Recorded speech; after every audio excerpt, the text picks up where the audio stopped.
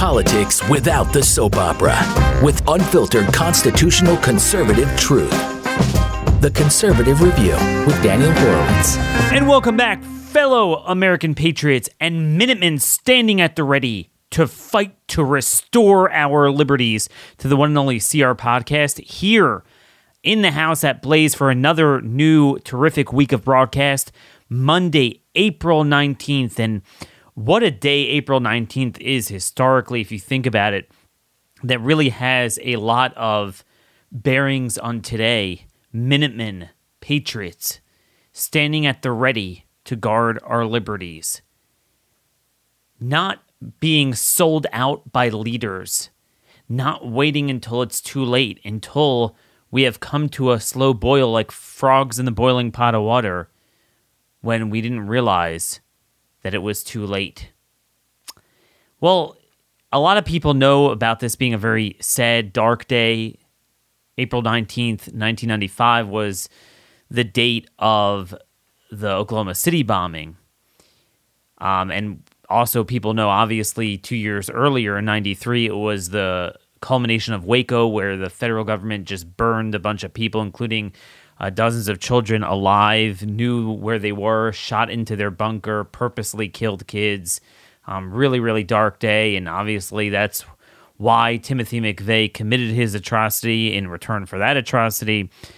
But what is often forgotten historically is two other very important events that took place on April 19th.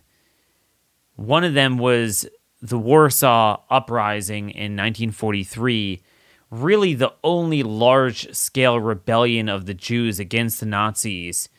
Against all odds, they killed a lot of Nazis, barely had anything. It was during Passover. Again, small amount of intrepid leaders who are willing to fight for freedom. And then, of course, in the shot heard around the world, Lexington, began that day. Actually, I think the Civil War also began. The first bloodshed was on April 19th. It's a pretty crazy day. But 1775, it was about 5 a.m., 700 British troops were dispatched on a mission to capture Sam Adams and John Hancock and the Patriot leaders. They marched into Lexington. There were 77 Minutemen standing at the ready under Captain John Parker. They refused to retreat. They refused to be the frogs in boiling water. At the first sign of trouble from the British, they fought back. They fought back. That was the lesson. It wasn't so bad living under the British. It really wasn't. But they knew that once they cede a little bit of power, they're done. They learned the lesson that we forgot. But anyway, they ordered the outnumbered Patriots to disperse. Suddenly a shot was fired. No one really knows who did it. The shot heard around the world. And that was the Battle of Lexington. 8 Americans sacrificed their lives. 10 others were wounded. It was bad, but that really begun.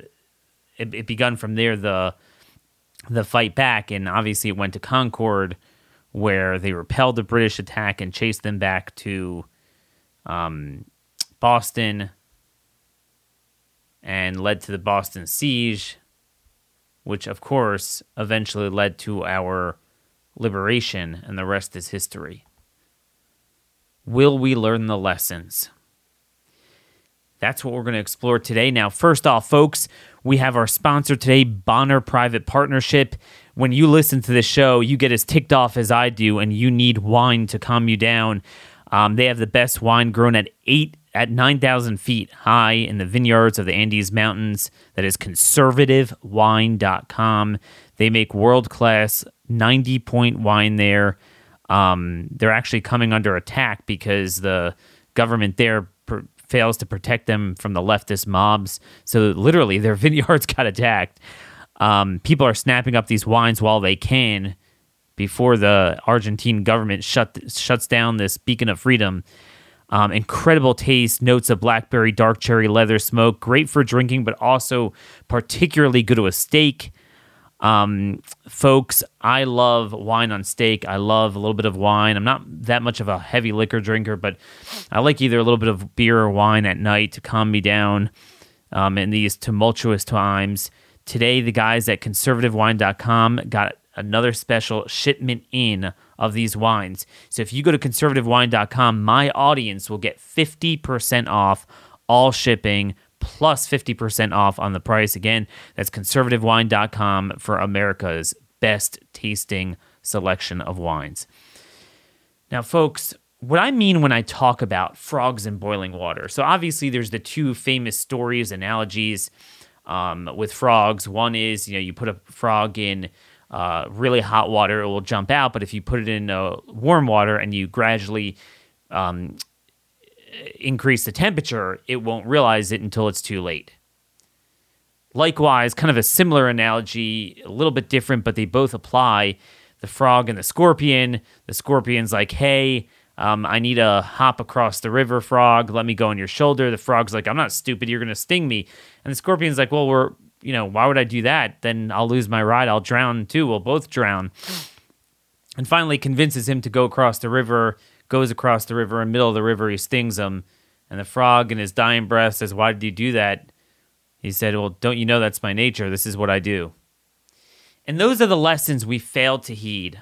I often say the biggest lesson people fail to see about the American Revolution is that our forefathers were agitators. They started up with the British.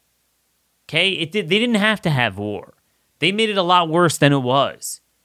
Were they wrong? No, they were ultimately right. Because they understood, yes, it was tolerable, but as Jefferson noted in the Declaration, you can only suffer these grievances while they're tolerable. That's what men are disposed to do until it's too late. You have to rebel when it's still tolerable. And here we are, like that frog in the boiling water, like the frog that gets, lets the scorpion in. We bought into that scorpion, that 15 days to flatten the curve. And we got sucked in and sucked in and sucked in. And then to the absurdity of, let's wait till there's a vaccine. And we warned about this. We knew this would happen. Now they're like, sorry, bozo. Tough luck. You're going to be wearing a mask for the rest of your life. We're just doing it because this is what we do now. Shut up. No questions asked. This is what has happened. And the lesson is that if you or the people that are supposedly representing and leading your cause don't immediately stand up to tyranny and fight, that means they are tossing the fight. They are throwing the fight. They have no plans on doing it. There's no, let's agree to it this half, this way. Let's indulge their premise. You say no right away, and you fight back with everything you have. And by the way, folks, this is at its core is what I'm trying to create with my Constitution Action Network, the Liberty Strike Force teams that we're starting to build in the states, to have a standing group of citizens in each state that are willing to fight with full force on the issues when they matter, how they matter. Not yesterday's battle, not these phony talking points. It's funny to watch all these phony conservatives like, hey, that's not right. We're vaccinated. Why do we have to wear a mask? Well, the same reason you had to wear it before you were vaccinated. It's just as logical, just as constitutional, aka unconstitutional. And you allowed it to go on. I mean, even to this day, how much do the big talkers on the right, pseudo-right, really militate, inveigh against the premise of COVID fascism? Not very strongly. It's funny what this era has brought about. A realignment. It's not really even right or left. It's people who recognize that the system, which includes both parties and the corporations and everyone in charge, is irremediably broken and corrupt, versus those that either benefit from it or they say it's corrupt, but then they don't really mean it and don't really act accordingly. And this is why we're in a scenario not to throw out too many names here, but where someone like a Naomi Wolf, or even to a certain extent, Bill Maher, is more of a natural ally for us than, some people we've called friends for many years, whether it's Ben Shapiro or Eric Erickson. These guys, they might kind of claim the system is broken, but they clearly don't really mean it. They're still trusting of the system, of a system that is so transparently corrupt. So this is where we are today. Why do you think we had these Republican leaders in charge for years that it turns out they threw the fight? It was a fake opposition all along. We always say here that Democrats are pushing things that a couple of years ago, the Democrat leaders of yesteryear could never have imagined. So you think certainly the Republican leaders of yesteryear would jump out of that pot and be like, how do you do this? But instead you have John Boehner all over the media blasting conservatives, blasting us, calling us Neanderthals, basically. He was on the Sunday shows. He was saying that gun legislation should be a top priority. You have all these shootings because of record crime in Ohio, because of jailbreak. He's from Ohio. And rather than focusing on crime like Boehner did in the 90s when he was in Congress, he's now in support of even the one thing most Republicans still are conservative on, which is gun control. A couple years ago, he was the speaker. And I got dragged through the mud when I tried to get rid of him and organize a rebellion twice. I organized it. I was a part of it, at least, to get him out as speaker. It turns out every one of these Bush always surfaces. You'd be like, what do you mean? Bush fought against the homosexual agenda, right? Like, he was more conservative than any Republican today. Well, relatively for his time, he indulged our talking points. But really, it turns out all these people were frauds. So what does that tell you about today's crop of Republicans? They're all frauds. You may think, okay, fine, they're not going to fight the New Deal and the Great Society. That's already like they're too scared. But the current totalitarian new things the Democrats are pushing, like COVID fascism, no, they're fully bought into it, like we talked about on Friday with all these governors. There's more news on that. Fully bought into it. So this is why we need to throw them all out. We need to expose them all. We need to educate people on what's going on in these legislatures. Now, one way you can help me organize is by actually coming in person to our great get-togethers in partnership with constitutioncoach.com. The April 25th trip that's next Sunday. I'll be there Monday, Tuesday, and Wednesday. Really looking forward to seeing you guys. So that's obviously already booked. But the next one, and really final iteration before the summer, because then it starts up again in the fall, is May 30th. So Memorial Day weekend. A lot of you have off. You have off a couple days there, as well as the next week, June 6th. 90% off front sight training in Nevada, out there in the beautiful desert. Freedom, no mask wearing. We get together, we study the Constitution with Rick Green of Patriot Academy at night. During the day, we spend all day on the range learning how to properly use a gun, how to properly draw and shoot, clear malfunctions, shoot to chest and head and time shots. There's 2-day and 4-day courses. I recommend the 4-day. 4 days, just $150. Again, 90% off the typical training. You just pay for your expenses and the ammo. And folks, this is an incredible time. You meet me, fellow Patriots from the show, some other Patriots there as well. Really looking forward to our next trip. So again, go to constitutioncoach.com to sign up for the best vacation mixed with intellectual and real ammo every day. Now, folks, you have a lot of news about, everyone has access to a vaccine now. As of today, every adult has access to a vaccine. Again, we're not going to get into the fact that these things are crap, but in their mind, this was the big panacea.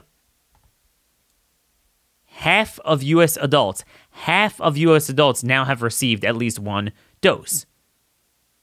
Now, again, we are told by the healthcare cartel in their own fake studies that one dose is enough to pretty much ameliorate most of the severe symptoms, right? That's what people forget. Half of the U.S. adults have had it, which means that the overwhelming majority of vulnerable people, it's over. And if it doesn't work, then everything you tried didn't work anyway, as we see the lowest cases ever in Mississippi and Texas since taking off the restrictions, while it continues to spread in the Northeast that have all the restrictions. Every single thing they've said has been proven a lie. But as I warned, we're not going to have an Elijah on Mount Carmel moment of clarity. Because when you're a frog in the boiling water, you don't get clarity. You get accustomed to it. It's now the new normal. Nearly 130 million people, 50.4%, have gotten at least one vaccine shot. Now, it's hard to tell how many who have had natural infection. I think roughly the same amount have had natural infection, but obviously there's a lot of overlap. It's not 130 plus 130. 32.5% are fully vaccinated. Okay? If you think that it could somehow end after this without us just simply saying no, then you're brain dead. Or you're just totally, your senses were killed like the frog in the boiling water. It was never normal from day 1. It was never normal from day 15. It was certainly not normal after we saw the virus came back several times, despite everything we did. So you know what? The fact that everyone who wants has a vaccine is not going to make a difference either. It's too late. We are ready to let the other side win.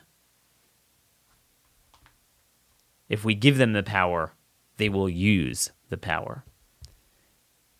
So therefore, the AP reports, I'm sure some of you have seen it, Oregon is announcing a permanent mask mandate. Top health officials considering indefinitely extending rules requiring masks and social distancing in all businesses in the state. Okay? They're using the word permanent. Permanent in Oregon. Woods Agency, that's a health agency in Oregon. This guy, the dirtbag's name? Michael Wood. He received a number of public comments, mostly critical. Nearly 60,000 residents signed the petition against the proposal. But folks, it's not enough. You got to say no. Is there a risk of overreach? Maybe at some point they'll turn up the flame too quickly? I don't know. But the fact that it hasn't gotten people to jump out, and I get it, people are upset, but it's not commensurate to where it should be. Whenever it requires a 5, we're at a 3. When it requires a 10, we're at a 5. Because we don't have leadership. We don't have leadership. This is what it is. And you know what's so sad? What's so sad is we are at a point in this virus where not a single human being should die. Now, I mean, I guess maybe that's a strong term. Obviously, God means for certain people to die, and sometimes it is legitimately the end of their life. But, I mean, basically, no one should die young from this virus. We have had 14 months of solid research on vitamin D, vitamin C, zinc, hydroxy, ivermectin, all that other stuff Dr. Cole talks about. Any person at the first sight of symptoms or a positive test should bomb away with this stuff. If you're vulnerable, you should really be taking prophylactics. The fact that our government and corporate media complex is censoring, blocking, and even prohibiting the use of this stuff and the prescription of this stuff is genocide. I was up late last night reading the book Defeating COVID, over 500 studies showing what works and what doesn't by Dr. Colleen Huber. We're going to have her on. We're going to reschedule to have her on later this week. And I was thinking, like, let me know your thoughts on this. I saw an article from a couple weeks ago, Dr. Michael Osterholm. This was one of Biden's epidemiologists. And he said in an interview with the New York Magazine, Michael Osterholm has spent the past year as afraid of getting COVID as anyone else. Quote, you know how many times I've woken up in the morning and said, I wonder if today's the day I could get infected. One of the world's top leading epidemiologists, he is reassured by the fact that he doesn't go anywhere. I'm the guy who has the same tank of gas in his car that he had 3 months ago. I miss my grandkids. My God, I miss my grandkids. Tell me, folks, I want to have an answer here. Is he lying or is that real? In other words, does he not know about the research on what actually works? Is he so blinded by his own slow cook and his own lies that he believes it? Do you know, essentially, not a single human being in the world has died of this virus that had a vitamin D level above 35. And I forget the levels they studied with vitamin C. And that's before you get into, even if you have lower levels and you are prone to get it, but, you know, the fact that you could take ivermectin and things like that prophylactically early on, if you're that scared that you're not going to see your grandkids. Mind you, they don't spread it to you if they're young. I mean, I don't know how old his grandkids are. But if you're that scared that you're willing to destroy your life, why wouldn't you take, say, prophylactic? Like people take Tums every day and Tylenol and Advil and aspirin. We've had 14 months to warn people to boost their vitamin D levels. But this is where we are. They want people to fear this. Fear is the best way to inoculate yourself from the pain of tyranny. You don't fear because feel it because you're so fearful. That's how deranged this is.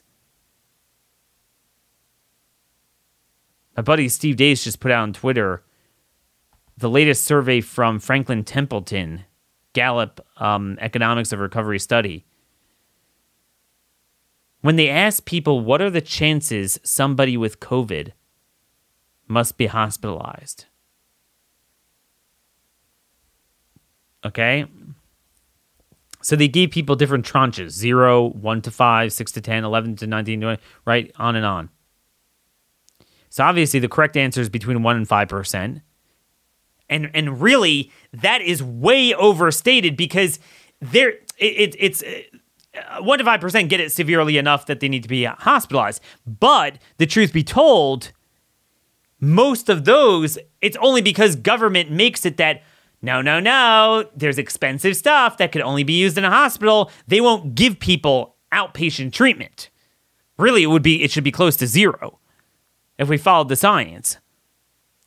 But do you know, this is no kidding.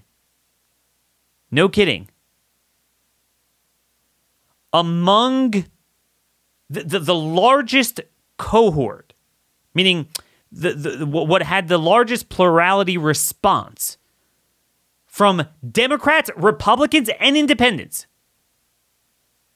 Obviously, the most among Democrats, but among everyone, was 50% and up, meaning 41% of Democrats, 28% of Republicans, 35% of Indies, thought that more than 50% of people who get COVID go to the hospital. I mean, this is the power of what they can do.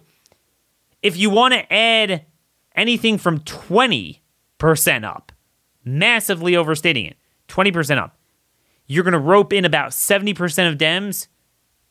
You're going to rope in 60% of Indies. and even 51% of Republicans. Okay? Just 12% of Dems,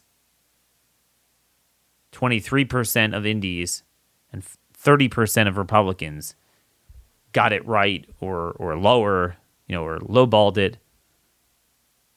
It's kind of like this study we talked about, the survey we talked about on Friday with crime, how almost everyone, including Republicans, overstate by a factor of at least 10, if not 100 to 1,000, the number of unarmed blacks killed by cops every year. This is the power of the lies, the censorship, the obfuscation, the corrupt nature of the media, corporate, government complex, and how they dull and numb our senses to the point that people are just retarded. But this is how they suck people in. This is totally normal now. This is totally normal. And again, barely any fight against it. Do you know now it's gotten to the point where Minneapolis public schools are going to distance learning this week because of, not COVID, because of the Derek Chauvin ruling. Okay? So this has become the new, you're never going to put that genie back in the bottle. You could just declare a danger and school is shut. In anticipation of a verdict in the Chauvin trial, Minneapolis Public Schools said in a letter to families that all grades will transition to distance learning on Wednesday through Friday. It's kind of like, and again, crime is similar to COVID. Rather than treating it with public education about how to boost themselves against the virus, and then education to doctors to treat this right away. I mean, they should have had guidance to every PCP in America. Hey, here's the letter you should put out to your patients. Here's the standard patient. Here's the patient that's at risk. Here's the prophylactic dosage. Make sure everyone gets tested for vitamin D levels and prescribe accordingly, high dosage. Same thing here. Instead of deterring the freaking criminals, we bless and anticipate rioting and destroy our lives as a result of it. This is the country we now live in. By the way, one other interesting thing. If you look at the British Medical Journal, they have a study out that on UK total mortality, age standardized per 100,000 population, it was lower in 2020 than the rate in 2008, and then every year dating back to 1943. So obviously it spiked relative to the gains we've had in the last decade, but it's not like, it sticks out like a sore thumb.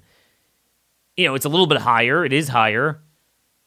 But you go back to 2008, it was higher. And that's with all the lies, with 80 to 90% of people who legitimately died from it. There's the fake deaths. 80, 90% of legitimately died from it shouldn't have died had our government not committed genocide and censored prophylactic treatment. But folks, it's this bad, and yet the Republican governors are all bought into it. So there's this new thing now where, and I'm sorry, I'm just sniffling here. I got spring allergies are in full swing. Idaho Governor Brad Little is from AP. He says he'll veto 2 bills intended to curb his power. Basically, they have 2 bills they passed. Trying to remember what they were. I don't remember the bill numbers, but they should have enough votes to override his veto. We'll see what happens. They do need 2/3 there.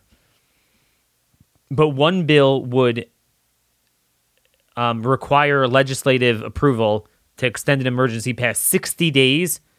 And another bill would say that during those 60 days, he can't prevent people from going to work, gathering religious services, or quarantine healthy people.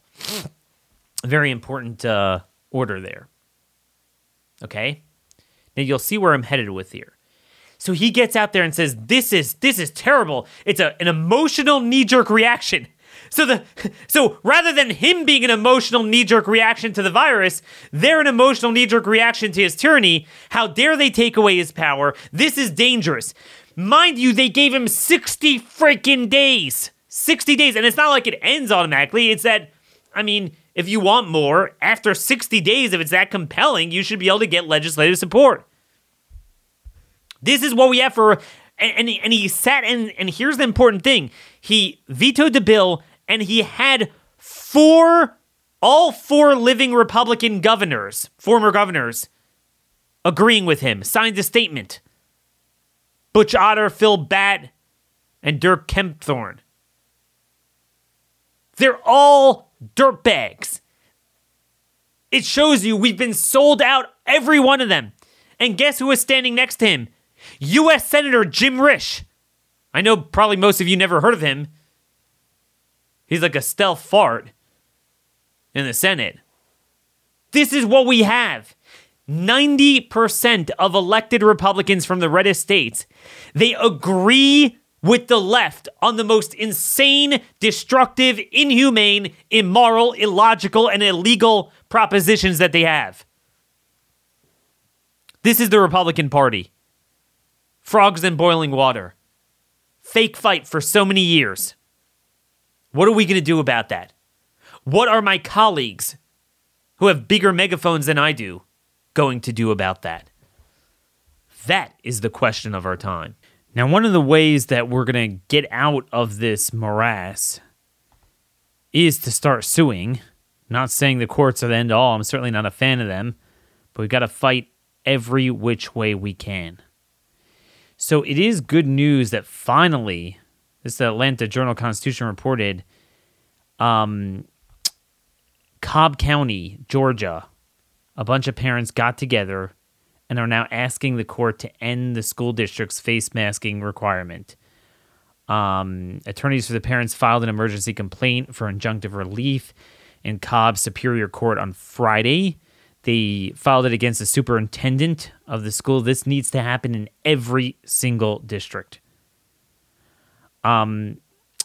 If this is pretext to do something this severe to the bodily integrity of children, then there quite literally is nothing that isn't.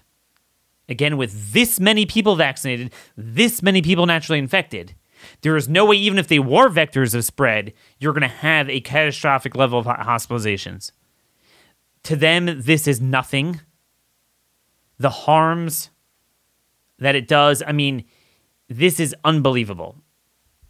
It goes after the contact tracing as well. I honestly have not read the complaint yet, but this is something that, again, you should get a hold of it and get...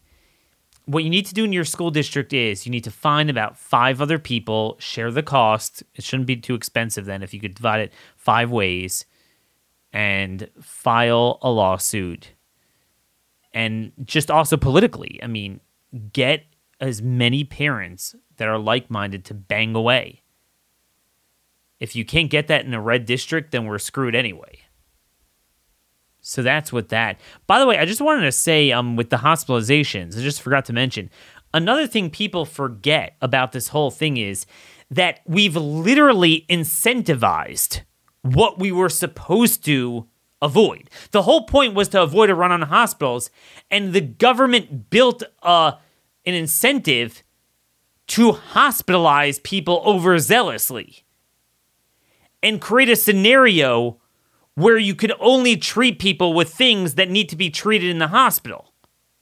That's part of this whole opposition to outpatient treatment is because they want people in the hospital. People forget that. They're making a killing off of this. If everyone would take ivermectin and the other stuff prophylactically, what would happen to the hospital reimbursements? So that's the story with that. By the way, interesting story. This is from a couple weeks ago from Lancaster, Pennsylvania. the Amish community. They achieved herd immunity. Okay? Experts at a New Holland Borough Healthcare Center said around 90% of the households dealt with at least one coronavirus case after churches reopened last year. They said those households are now immune. Right, because the Amish do their own thing. They all got it. And they dealt with it naturally. So that is going to happen everywhere at some point. The question is, how many people will we kill in the process by denying them the only treatment that does help, by destroying their mental health, by destroying their physical health, by masking their humanity? That is the only question. Now, before we call it quits today, I did want to go back to the issue of crime that's going on now. So they're all talking about, there's all these shootings going on. Man, we need to do something about guns. Again, it's like the old adage where when someone points to the moon, the idiot focuses on the finger. So, yeah, we got all these shootings because we have all these criminals out on the streets.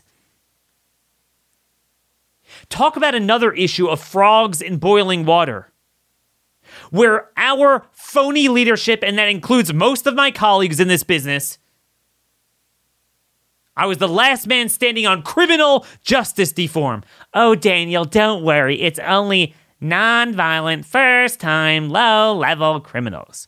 Well, as we all knew, if you're a non-violent, first-time, low-level criminal, you're not freaking locked up and you never were.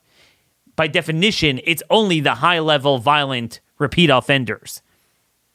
So now, guess what? It's so ubiquitous that they don't fear it. They don't fear the system. It's a joke.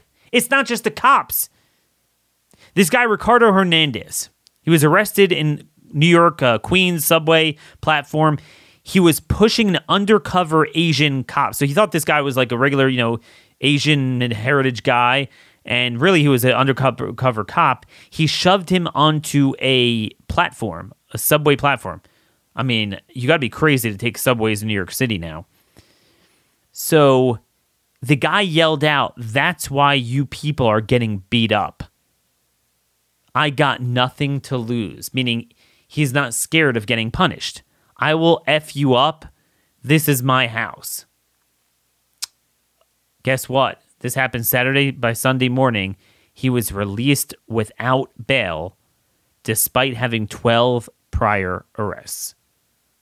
Okay? 12 prior arrests, beat up an Asian, say I'm not scared of the system, I'm going to F up your people, and he's released. That's America. That's BLM's America in a nutshell. The judge claimed that his hands were tied because of the bail law there. So first off, just want to make a comment on the Asian stuff. It's interesting. The media jumped on it and then they jumped out because they realized 100% of the attackers are non-white. So that's just one thing going on there. There was another case with a UC cop that was Asian on April 9th last week where he was verbally assaulted. This guy, Yuvian Rodriguez, told him, "Go back to China before you end up in a graveyard." And he threatened to slap the holy piss out of him and stab him in the face.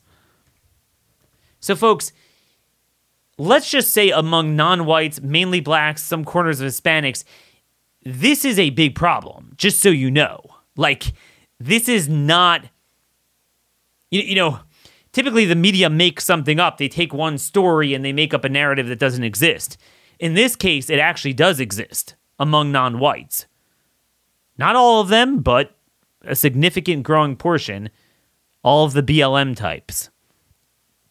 They hate Asians, and everyone knows that. But folks, this is what's going on with these judges. So there was another case. So either it's the bail law, but sometimes even where they could hold the person, then you got the dirtbag judges. There was this guy also, I think in Queens, Takim Newsom, a gang member with 20 prior arrests, including shooting at the police, stabbing someone. I mean, I'm talking about hardcore stuff. Of course, half his other convictions are sealed. That's what we do nowadays. So he was arrested for shooting someone in the balls, literally. I don't think the person died, but, so that is officially eligible to still be held on bail. The prosecutor argued, obviously, a guy like that should be held without bail. He should just be held. The defense attorney asked for $50,000.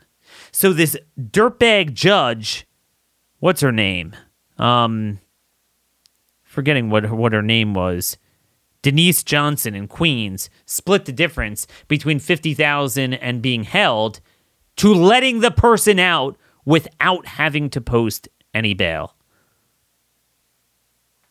And then now, in New York, California, all these states, they're now releasing murderers. They call it geriatric or compassionate release. Anyone who's elderly. But in California, they're starting to release murderers over the age of 50. They got a lot more years on them.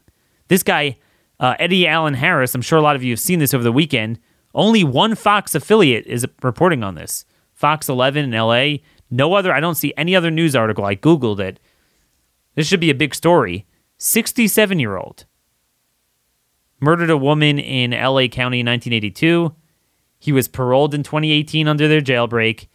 He was given 3 years of probation. Several weeks after the probation ended in March, he was accused of stabbing another woman to death. Just remember, California now releases people 17 years younger than this dude who had committed murder. Yet how many governors even talk about this? No, all the Republican governors are talking about jailbreak, just like the Democrat ones. Sucked into this. Because once you get sucked into 15 days to flatten the curve, you get sucked in, there's no limit. Once you get sucked into criminal justice reform, there's no limit. So even though now you have ubiquitous violent crime and violent criminals not getting locked up, all the low-level nonviolent folks, they're nowhere to be seen. In fact, they're still pushing their garbage. Ron DeSantis is the only one pushing to tighten laws. He's signing, as we're speaking, he's signing HB 1. That was the anti-BLM, anti-mob bill. Basically, does a lot of different things. It prioritizes group violence. So if you commit violence as a group, it has harsher penalties. Trying to think what else it does. It applies RICO to them for organizing these riots. So there's that. It also has a really good provision defending civilians, right? Because this is a big problem where basically civilians get mobbed. We have all these like car lynchings, and they're the ones who get punished. I don't know, some of you might have seen, there's been a lot of videos recently of BLM blocking the way, and then the cops wind up arresting the guy, like who shoves them out of the way or something. So that's where I really start losing my respect for these cops, when they start doing things like that. So that was DeSantis's bill. And again, he's signing it now. But the question is, where is everyone else? Where is everyone else? I sure as heck can't find it.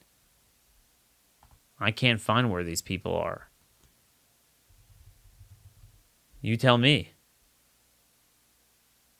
This is really, really bad.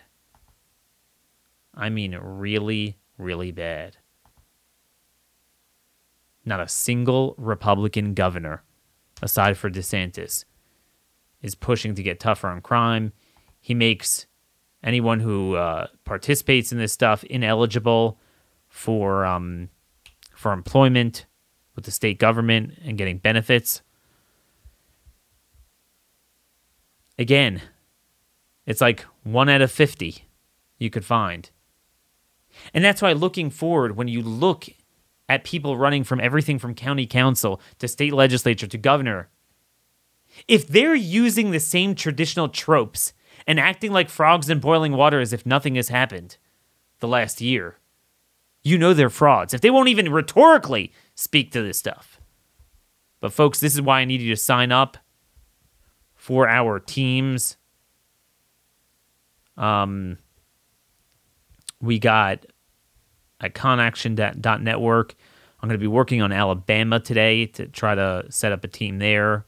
Maybe Northern and Southern. We're going to have to divide it into two, as we will most of all but the smaller states. But remember the lessons of John Parker, the U.S. captain who headed the Minutemen. Stand your ground. Do not fire unless fired upon. But if they mean to have war, let it begin here. Folks, till tomorrow, thank you for listening, and have a terrific day.